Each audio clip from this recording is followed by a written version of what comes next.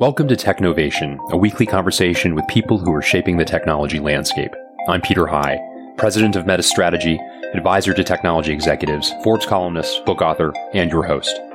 Each episode of Technovation features insights from top executives and thought leaders at the intersection of business, technology, and innovation.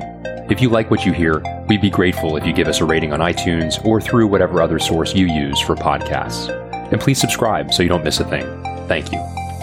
My guest today is Neil Sample, who I'm pleased to welcome back to the broadcast. Neil's the Chief Information Officer of Northwestern Mutual, a financial services mutual organization with revenues exceeding $32 billion annually. As CIO, Neil leads the company's technology organization, which includes oversight of the major technology systems and developing and refining its financial planning digital platforms. Prior to joining Northwestern Mutual, Neil was the Chief Operating Officer at Express Scripts. In this interview, we discuss how being a mutual company, as opposed to a public company, allows IT and the broader organization to think with a longer-term perspective in mind, and how that impacted the firm's actions during the pandemic. We discuss the difference the company is making in local communities through initiatives such as Outsource to America and High Tech, why Neil decided to join Northwestern Mutual as CIO after having been promoted out of that role to the COO post at Express Scripts, and how the CIO role has evolved to become an immensely influential one. Lastly, we discuss how being a former national champion debater has served him well in business, how the pandemic and changing consumer expectations have massively accelerated the pace of business change, why talent mobility is going to have a significant impact going forward, and a variety of other topics. This interview features insights from my upcoming book, Getting to Nimble: How to Transform Your Company into a Digital Leader. It's available now for pre-order on Amazon or through gettingtonimble.com. Stick around after the interview to learn more. Neil Sample, welcome back to Technovation. It's great to speak with you again. Thank you, Peter. Thanks for having me. Absolutely. Well, you, Neil, are the Chief Information Officer of Northwestern Mutual. I believe you know that, but some others may not know that until this conversation. And I'd like to talk a little bit about, in your own words, both kind of a brief description of Northwestern Mutual's business, but also your purview as Chief Information Officer. Yeah. So at Northwestern Mutual, we're focused on delivering financial security for our 4.6 million clients. We have a holistic approach that brings together trusted advisors and personalized financial plans to cover both insurance and investments, ultimately powered by technology and inside of a seamless digital experience. What we think is unique about what we do as a company is, again, the idea that Northwestern Mutual is a financial planning company. We aren't focused simply on insurance, for example. Even though we are an insurance manufacturer, we create our own policies and products. We aren't focused on, for example, just investments. That our go-to-market, our strategy, and therefore our value proposition is about the integration of those two things on behalf of our clients. And so we have been doing this for over 160 years. We think we're pretty good at it. And we do it in a framework of mutuality. So we're a mutual company, which means that we truly plan for the long-term benefit of our policyholders, that we don't have shareholders, we don't have private equity dollars, we don't have any leaks, if you will, that ultimately we exist for the benefit of our policyholders. And in doing so, can offer a unique value proposition that's unmatched in the market. And talk a bit about your role as CIO. Part of your response talked about how all you described is powered by technology. I'd love to hear a little bit about how that happens and the role that you and your team play in that. Yeah. So as CIO, I lead the technology organization, and key areas of accountability include our technology strategy. So our architecture, infrastructure choices, cloud services, engineering, customer success. It also extends to data and analytics. So not only the storing and shepherding, but how we're going to use that data. Our Data Science Institute, for example, sits within the technology umbrella. And it's about unlocking the potential of all of the things that we know, the things that we've learned for the last 160 years and the things we expect to learn in the future. It also includes enterprise risk and cybersecurity. So always a significant concern, even a larger concern for us, because what we do ultimately is we operate on trust. When we're creating financial value for folks, they join us in a journey for financial planning that includes both risk and investment products. And most of our customers, our whole life customers, for example, who've been with us more than 5 years. The typical tenure of our policyholders is about 43 years after that first window. So you can tell it's a long-term relationship built on trust, and therefore cybersecurity, protecting their information, protecting their assets, critically important. And then, of course, the typical things you would add in there as CIO, like our digital workplace solutions, our productivity, effectiveness, collaboration tools, the things that keep our employees running. Mm-hmm. Yeah, interesting. And so you started to articulate some of the differences of mutuality. This your first experience at a mutual company, having worked actually for a very interesting array of organizations previously.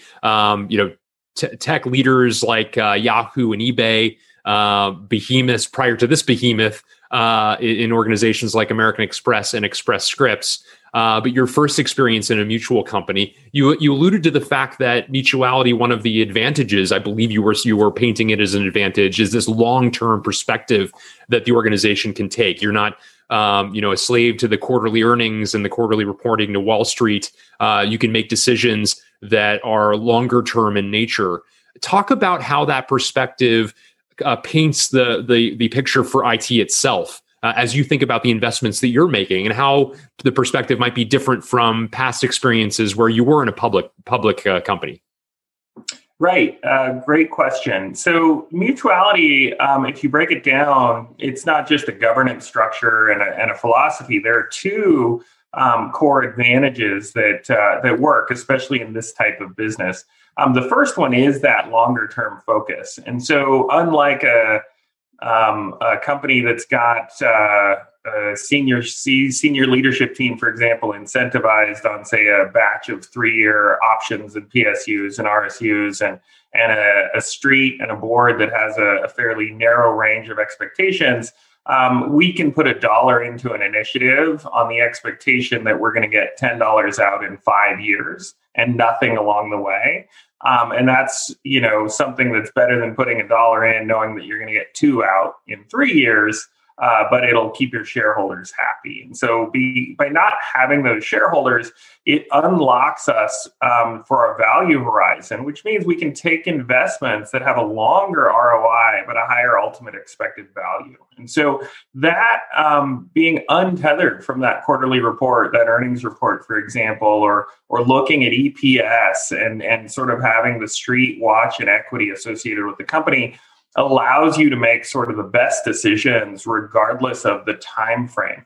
And so that to us is one way that through the decisions that we make, because we're unrestricted by the short-term thinking, we can generate more value. The second thing, and this goes to our product value proposition, because there are no leaks in the system, because we're not doing share buybacks, we're not doing dividends to shareholders, for example. What that means is all of the value that accumulates within the company ultimately goes back to our policyholders, which means we have the greatest value proposition, that we produce more value within the system and therefore can have products and services that are ultimately worth more. That if you have, a separate set of constituents that are siphoning off some of the value created by the company, that value can't be returned through the products to your policyholders, which means your products won't have as much value. So in that respect, a mutual company is remarkably powerful. How does that play out in a function like information technology? I'll give you one example. When I first got here, the team was already in flight evaluating our data centers. That we have data centers that are actually wholly owned and operated, it feels like a little bit of an antiquated notion to me, coming from advanced companies, newer companies, and even startups, where you wanted to fully variabilize everything. And so my first thoughts, which we have data centers, okay, not super exciting. But was, why aren't we in the cloud? Why haven't we virtualized? Why wouldn't we rent? Why wouldn't we take these things and do an inversion and turn them into potentially a revenue producing asset? Why wouldn't we flip them or move to a colo facility and get share the fixed cost through a vendor relationship? And so all of my answers would have led me to something that would have been done within 12 to 36 months and would have had a very different tenor than what we actually did. What did we do? Turns out we went ahead, we did the evaluation, and we decided to invest in those data centers to upgrade both the cooling and the power. They'd been online for about 30 years. Both were sort of old and inefficient, needed to be upgraded to the tune of millions of dollars. And the reason it didn't occur to me as possible was the break even for that proposition was something like 7 years out. And if you were to go to a board meeting and say, hey, listen, I would love to invest a ton of money into this fixed asset, and we're going to see a break even in 7 years, they would say, you have no better use of that capital. There's no way to return value to the street. Maybe we shouldn't do this. On the other hand, though, when you're unrestricted by time and you're at a mutual, I will tell you what, if you roll that clock out 20 years, which is absolutely within the usable lifetime of that asset, or even 30 years, which is kind of at the tail end, it is by far and away the best decision that you can make if you're fully utilizing the asset. That will not only see a better cost per on the equipment that's there, on the power that's there, the cooling that's there. We're not paying somebody else's markup, but we're also going to get these intangibles along the way that we think about as a company, like the appreciation on the real estate asset itself, which is something I've never thought about as a CIO before. So the thinking, the framework created by mutuality leads to different decisions in technology that ultimately are the most beneficial. And I didn't think, I'll be honest, Peter, I don't think I thought of myself as overly constrained before. That I don't think I wouldn't have told you that I took options off the table. I would have told you I was making the best choices that we could, but I didn't realize the limitations of the choices imposed by the governance structure of the company. So different, very different. That's a great example, Neil, and how fascinating. I wonder how that extends to these most unusual circumstances of the past 10 or 11 months as we've been faced with the pandemic, the quarantine, the vast differences in the ways we must do business in order to stay safe, which is for many companies also led to a significant amount of belt tightening. Obviously, depending on the industry, something even more significant than that. But especially if you're running a public company during these times, you might take more drastic actions more quickly. And I wonder if you can talk a little bit about how that translated through to these, what at least in our lifetime has been unprecedented circumstances. Yeah, that's a great question as well. When we think about the external benchmarks to determine whether or not we're doing a good job organizationally and on behalf of our policyholders, instead of looking at market price, instead of looking at EPS, other revenue ratios, et cetera, we look at our ratings agencies. And we have the luxury at this point of being one of two companies in the U.S. who have a AAA or top tier rating and a neutral to positive outlook. And so what that should probably tell you is, well, we must be actually doing something right. With respect to the COVID response, I do think one of the differences, and it comes from not only the way we govern and run the company, but mutuality itself, is that long-term view. And we did not take what I would call sort of short-term actions. And that doesn't mean we didn't do things in the short run. Of course, we moved people to work from home and that sort of thing. But we didn't do things because of how they were going to impact us in the next quarter or in the next year. That we were still able to take a long-term framework, long-term approach to our thinking and basically long-term analysis. And what that means is we aren't as jumpy when it comes to responding to changes in the market. It means that we have a lot of dry powder, for example, and that when equities are down, we have more of an option to push in for, when we think about our general account. It means that we were more tempered, I think, in our response. Again, because we didn't have a short-term critic in the form of an earnings statement or a market price that was going to drive short-term behavior. So I do think we came into it keenly aware of the impacts, but thoughtful. And as I mentioned before, we had more opportunity. We had a larger solution set because we weren't driven by what's going to happen in the next annual cycle, for example, and what is the expense base that we're going to have to grow over. So we were able to be, I think, more thoughtful because we had more choices. And so in that respect, we joke that we were built for this. Nobody was built for it because we didn't know that this was coming. On the other hand, this is not the first pandemic that we've been through as a 160-year-old company. And we learned lessons the first time that we carried through forward this time. And so, it's not a good thing at the end of the day, but there isn't a company that I would have rather been at to go through this in the seat that I hold. That's a remarkable statement, and certainly I'm sure you count yourself as lucky to be able to say that. One of the things that's been very interesting to learn about what you and your team are getting involved in is part of this broader set of activities of Outsource to America, an initiative that originally originated in cities like Hartford and Detroit, cities that are in close proximity to great universities and great talent, but have much lower cost bases. And in some cases, Detroit being a very great example of that, have traditional industries that have gotten, if not completely gone away, at least have minimized greatly and impacted prospects for many people in those cities. Milwaukee is the third of those cities. An outsourced to Milwaukee program has been developed. And I know it's something that you've participated in partnership with other organizations. Talk a bit about that partnership and its impact, please. Yeah, so you mentioned Hartford and Detroit, for example. One of the things that struck me when I arrived in Milwaukee is a little bit of a sort of an economic and social similarity to some of those cities, especially Detroit. That Milwaukee is a city that if you rolled the clock back 20 years, had more Fortune 500 companies based here, sitting here, than it does today. And if you rolled back the clock 20 years prior to 1980, the same thing was true. And so that says the trend is kind of going in the wrong direction, if you will.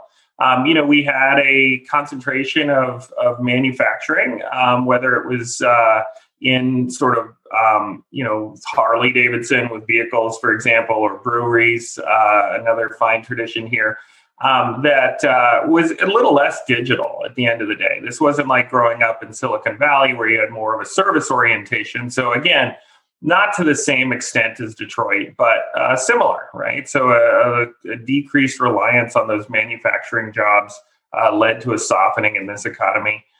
Socially as well, Milwaukee was a bit of a tale of two cities. That we had historical challenges with redlining, which I think is a concept a lot of folks weren't familiar with 20 years ago, had certainly existed for a long time and has led to some disparate impacts. So if you look at our African American and Hispanic communities, for example, in Milwaukee, I think you would fairly characterize them as underserved, that they don't have the same access or economic opportunities because of that historical consequence. And so again, you start to see a bit of an economic and social similarity in some ways to a city like Detroit, or even to a lesser extent, Hartford. So Outsource to America went into those cities and said, you know what, we have an opportunity as technology buyers, for example, to choose how we go to market, how we do what it is we do, how we staff our teams, how we bring in developers and testers and so on. And so we could take a fairly easy approach and pull something off the shelf, work with an existing vendor partner, et cetera, or we can take a little bit of a longer path and do something that we think ultimately will be economically beneficial and serve our local communities to a much greater extent. And so that's what Outsource to Milwaukee represents, is that these dollars could have gone, for example, to vendors in other communities, but instead we'll put those dollars to work here in a way that, again, is economically sustainable and will hopefully create some advantage and then better our community. That said, it's an awful lot of work. Let me begin with, if it were obvious and easy, we would have done it before. It does involve training programs. It does involve awareness and access. It does involve a willingness to invest and put down a footprint that's otherwise going to be speculative, that you don't know if it's going to work. We do think this one's going to work with our partner, Galaxy, for example. They've worked and done this before in Detroit and in Hartford. So we know that this is a successful recipe if we stick to it. But it's not easy. It does require scale. You can't be a small company and put this together. You do need the scale of a Northwestern Mutual as at least an anchor tenant. But then when you're done, what do you have? When you're done, you have a technology workforce that you didn't have before locally, which can, I think, hopefully have side benefits as well to making Milwaukee more of a tech hub. And then you've also got the advantage of doing this well in your community, creating jobs in places that have been otherwise underserved. And so I think that there's an opportunity to do well and good at the same time. And so it's something that we're really excited about. It's in the early stages. We've got dozens of employees who are actually in jobs today. By the end of next year, we'd love that to be hundreds. And at the end of the day, for a city like Milwaukee, we think it can make a real difference. That's fantastic. I know another program that you've gotten involved in, which is a technology outreach program that introduces students to what's possible, so to say, is high tech. And I wonder if you can talk a little bit about that program and your participation in it. Yeah, so high tech is a very different value proposition. It starts a lot earlier. It's one of our STEM outreach programs. And one of the things that we believe is that historically there have been a lot of challenges with STEM education. It's funny, 20 years ago, people would have said STEM, what's that? And now I think we're all pretty familiar. I think we're pretty well versed on some of the challenges. One of those challenges is that our education system for a lot of years was directive, that it guided young women, for example, more towards softer sciences, the liberal arts, et cetera. And it guided young men more towards hard sciences, math and physics and so on. And, there have been a lot of studies to show that not only was that an output from the system, but the system itself had unconscious bias in the classroom. And until we were conscious of it and started to address it, that problem just sort of flowed forward for years. So what we know is that in order to counteract some of those ways of being in the past, we can simply reach out and get everybody access to STEM. I believe as a CIO, of course, and the Department of Labor statistics will tell you as well that there are going to be more technology jobs on average than there had been in the past. And so it's really just good economic sense to do this type of outreach. You don't have to do it just from the goodness of your heart. But so what we do with this program is we reach back into the educational system, pre-collegiate. We have an internship program, of course, for kids in college.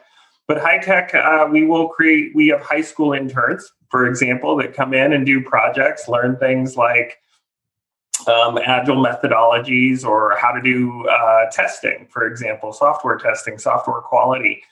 We also do things like Hour of Code, which allows our developers and engineers and others to go out and teach people directly how to code, which is a necessary skill set. Even for some basic activities that you wouldn't necessarily think about as computer science or engineering jobs. But if you're a financial analyst, the ability to operate in big data or even to write macros in an Excel spreadsheet, it is coding and it is pretty important. So that program reaches about 9,000 local Milwaukee students annually. And we think it's the way to sort of fill the top of the funnel, if you will, to create an opportunity for folks to get exposure to science and technology type activities and decide if it's worthwhile for them and to give them access. And so we're really proud of that program. It's a little less commercially focused and it has more of a bias towards our volunteer employees that we actually ask them to participate in Hour of Code. And they're more than eager and willing to sign up to help those students out of a feeling of altruism and giving back to the community.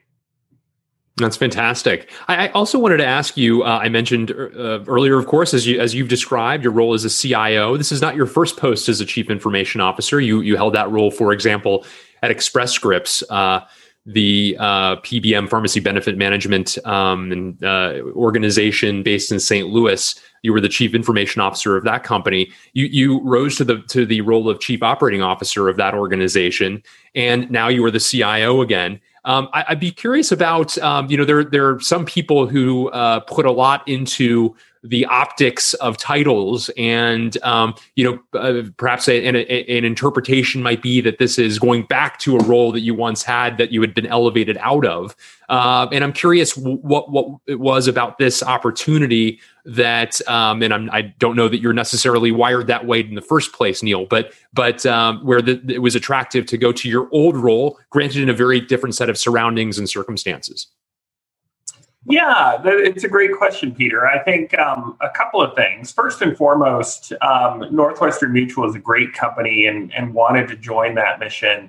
Our ability to provide financial security to so many in a way that I wouldn't say the company is altruistic, that we're, financially motivated, but we're motivated on behalf of our clients, on behalf of our policy owners, which creates a really powerful dynamic that we never have to compromise on our mission, and that our mission is one that I think is really actually good with a capital G. And so it was a really great company to join.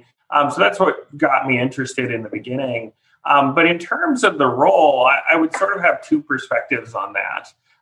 The first perspective is that with a company like Northwestern Mutual, this was a point of leverage that we hadn't always historically been, remarkable in terms of technology. And what that provided for me personally was the opportunity to come in and make a difference right away to a business that I was less familiar with.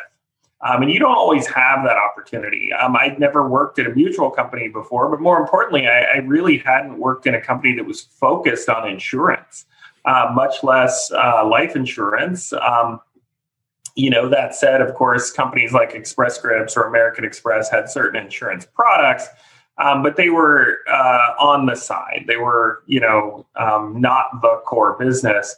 And so, this was a great way to come in and actually create some value before I was actually immersed in the business, before I had sort of the same innate commercial sense of having been part of the vehicle for a long time. So that was a good opportunity is, you sort of seize the day, take the opportunity where it is. The second thing I would say, though, is that the CIO seat is one that's pretty remarkable. So, I did, for example, move from CIO to Chief Operating Officer at Express Scripts, which we ultimately sold to Cigna in a fairly significant transaction a couple years ago. Similarly, moved from CIO in enterprise growth to president at American Express.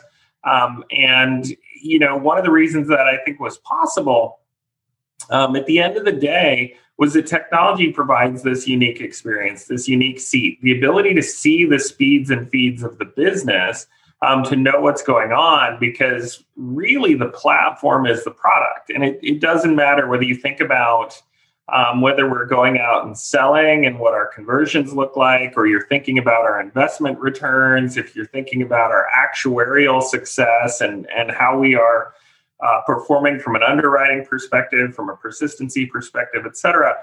All of the things that we do are math. And I know that's an oversimplification, but it's math about underwriting, it's math about investments. All of those things are mixed in with a human element, and it all runs on the platform. And so what better way to rapidly learn a business than to operate that platform, than to see how that platform meets the needs of its constituencies or doesn't, and ultimately grow that platform to enable the business as well. So it's a really powerful seat to start.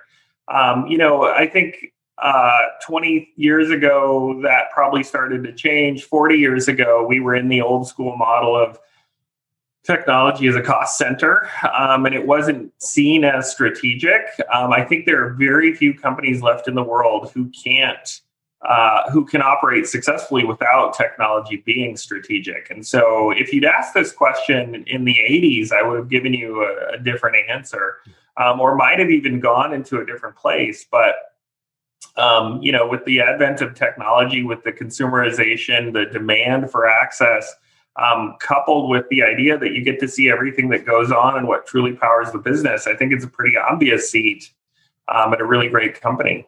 That's fantastic. I also wanted to mention a fascinating thing about you is you were an NCAA debate champion. And you were kind enough at a MetaStrategy conference in 2019 to debate Ed McLaughlin, the president of operations and technology at MasterCard, on blockchain. I won't revisit the details of that. For those who are interested, you can hear the podcast where we publish or broadcast that very debate, which was so interesting. But and I'm no debater, although I am a father of two and quickly learning the need for good debate skills as my sons grow. But I know that one of the key tenets of a good debater is not only understanding the fundamentals of the argument you're making, but also being able to actually argue the other side. And I wonder, as a business leader who has, of course, a variety of important decisions to make and weigh, where you reach a fork in the road, and there may be at times two compelling potential options to take, how your debate skills, and that's one of many, by the way, I don't mean to limit it to that, but how your debate skills have impacted your abilities as a leader. Yeah, it's a good question. That is one of I have a few Wikipedia entries, I guess. That is one of them. So it's fair game. So I think there are a couple of things a couple of skills that get developed in debate that really translate in a powerful way to the business world. The first one is what you mentioned, which is the ability to sort of see the other side. It doesn't matter whether you're in, policy debate or value debate. There are different debate frameworks out there. I did both, for example, in college and in high school.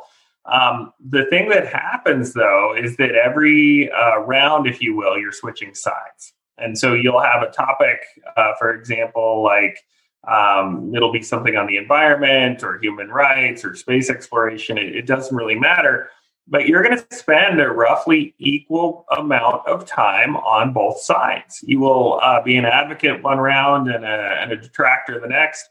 And so you do have to be able to see the other side. And if you're going to be effective at it, you actually have to not only evaluate the other side, but anticipate their response to your own and how an issue is going to evolve over the course of essentially a debate round, which is a little bit tactical, but more importantly, over the course of time, the impacts of the argument, which is more of a strategic view. So I think that nets out to something pretty powerful. I think that nets out to when you're presented with three options, for example, the team is coming to you with a recommendation. Think of them as all competing alternatives and evaluate those alternatives in the context of the larger business that you understand, even though somebody's coming to you with a functional recommendation. So I think that leads to an interrogation of the facts, the evaluation of the alternatives in a way that's fairly rigorous. And yes, switching sides makes an awful lot of difference. The other thing I would say, though, and one thing people don't always think about, so my last couple of years in college, for example, did value debate, which was a different experience than policy debate. In value debate, one of the core distinctions, though, is that you didn't even know the topic of the debate until about 15 minutes beforehand. And at 15 minutes beforehand, they did the draw, if you will, is what it was called. And you would hear the topic and you would write it down or type it out. And you would make sure you got that right. And then you would either construct your case or prepare your defense very, very rapidly in the course of literally a handful of minutes. And I will tell you that capacity is critically important in the live and dynamic discussions. So whether you're in a senior leadership team meeting or your quarterly business review, or you're in the hot seat with an analyst, having the capacity to evaluate an issue very, very quickly is a skill that serves you well in business. It's something to be able to get to a decision rapidly or engage. It's something else to say, you know what? I haven't thought about that. Give me a couple days. I'll go formulate my thoughts and then get back to you. It introduces a latency to decision making that you really don't want. And so I do think that that's something else that came out of debate that's super useful in business. I think, it's not what people perceive the value to be. A lot of folks imagine that somehow it makes you persuasive, or all of a sudden you've got a silver tongue. And what's interesting is, I won a debate tournament, just as an example, where I was one of the lowest rated speakers. It was when I was a freshman, actually, in college, because they rate your speaking ability separate from the win or loss in the round. And I was actually one of the lowest rated speakers because I was clumsy and awkward. I wasn't necessarily pleasant. I didn't understand the language and decorum, but the ideas were right. And so the thing that worked there is, at the end of the day, debate is really about this conflict of ideas. And so my partner and I ended up winning a tournament, but we weren't winning it on our silver tongue devilishness.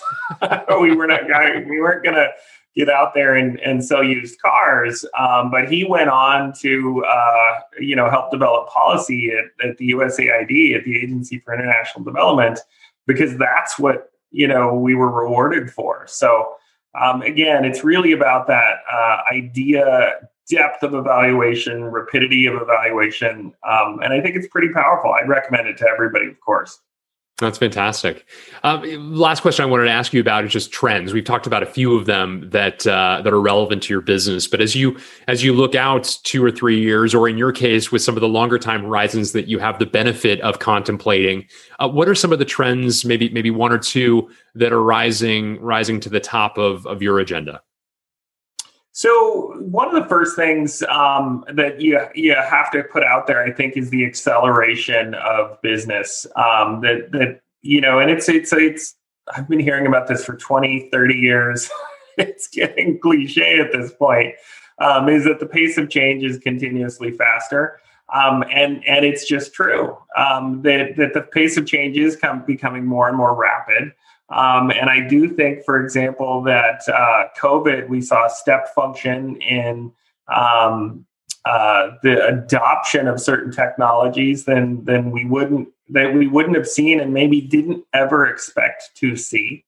If you look at age, if you look at demographics, for example, there was an entire cadre of folks, of older individuals, for example, that you never really thought you were going to fully penetrate. You always said, hey, with retirees, they're going to be less likely to use digital applications. They're going to be less likely to access, let's say, your portal online, that sort of thing. And then overnight, for example, if grandparents wanted to talk to their grandkids, they better learn how to use Zoom, right? We saw this step function in access to technology from a population that we weren't sure was ever necessarily going to get there.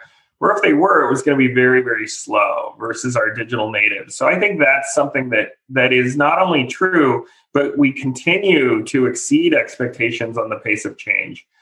Related to that, I do think that consumer expectations are being set now by comparisons out of the vertical. And what do I mean by that? It used to be that you would look at something like JD Power, and you would compare your customer satisfaction rates versus, when I was at American Express, we had won for, I think, 7 years in a row, and our competitors were Discover Card and, Visa, MasterCard, or large issuing banks. And now when we think about, are we meeting a bar from a digital experience? I don't think about other insurance companies. I don't think about other companies that do planning or investments. I mean, I do, but where are my consumer expectations coming from? They're coming from Amazon. They expect that type of access. They expect that level of predictability, for example, in delivery. Where their consumer electronics experience is coming from, like when they think about their applications on their phone, et cetera, it's coming from the Apple ecosystem, or it's coming from the Android ecosystem. That people don't say, well, I think, Neil, the application that Northwestern Mutual puts out there is really good compared to what New York Life has in the market. They don't. They know what they like and what works for them, and that's their entire ecosystem, and they compare us to the rest of it. There is no consumer comparison to competitors. It's to what they know is best of breed. And what that means is best of breed is continuously, again, evolving faster and faster, because what's great comes from a corner you don't even expect at some point. So that's trend one. It's going to absolutely continue. I think trend two, and this, again, a little bit of cliche, is really around data and analytics. That you cannot overstate the value and pervasiveness of artificial intelligence, machine agents, automation. It's sort of everywhere. I'm looking at my desk, and I see no less than three agents within my field of view. So, I've got an Alexa, I've got a Google Assistant, and apparently a Siri that are all right here. All of them are actually disabled because I have a security mindset. But for most consumers, there are three robots essentially here to help me with my personal life. And that's very true in the professional world as well, that we're seeing a significant advancement, doubling down, if you will, on big data, for machine learning, for artificial intelligence, for analytics agents, RPA. And I just don't think that that's actually going to slow down. I still think we're on the up curve in terms of speed there. The last thing, and again, sticking with the theme of what's the future look like and then crossing it with COVID, I would say the ways of working are going to be very, very different. And there's going to be a heavier focus on, for example, talent and culture within that difference. I think we're going to all talk about, well, how much more work from home is there going to be? How much more of a focus on collaboration tools versus in-person meetings? And I think those are going to be universally true for everyone.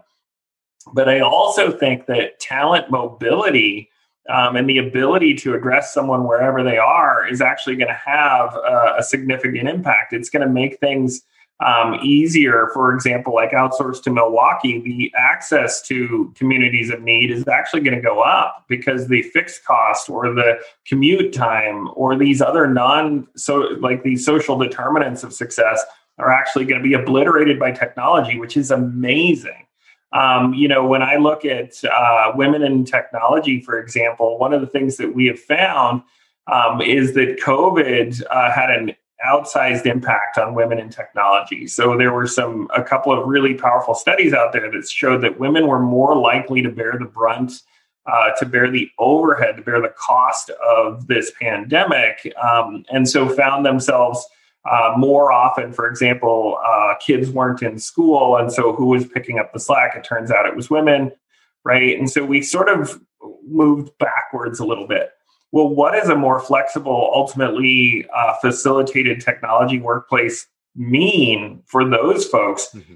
It means that they can be more flexible with their schedules. It means there are more opportunities to work remotely. It means that they don't have to sort of bear the brunt of this, sort of narrow focused, physical location limited impact. And so I think what's going to happen is we saw these short-term impacts of COVID that were fairly negative for women in technology, but women in the workplace in general.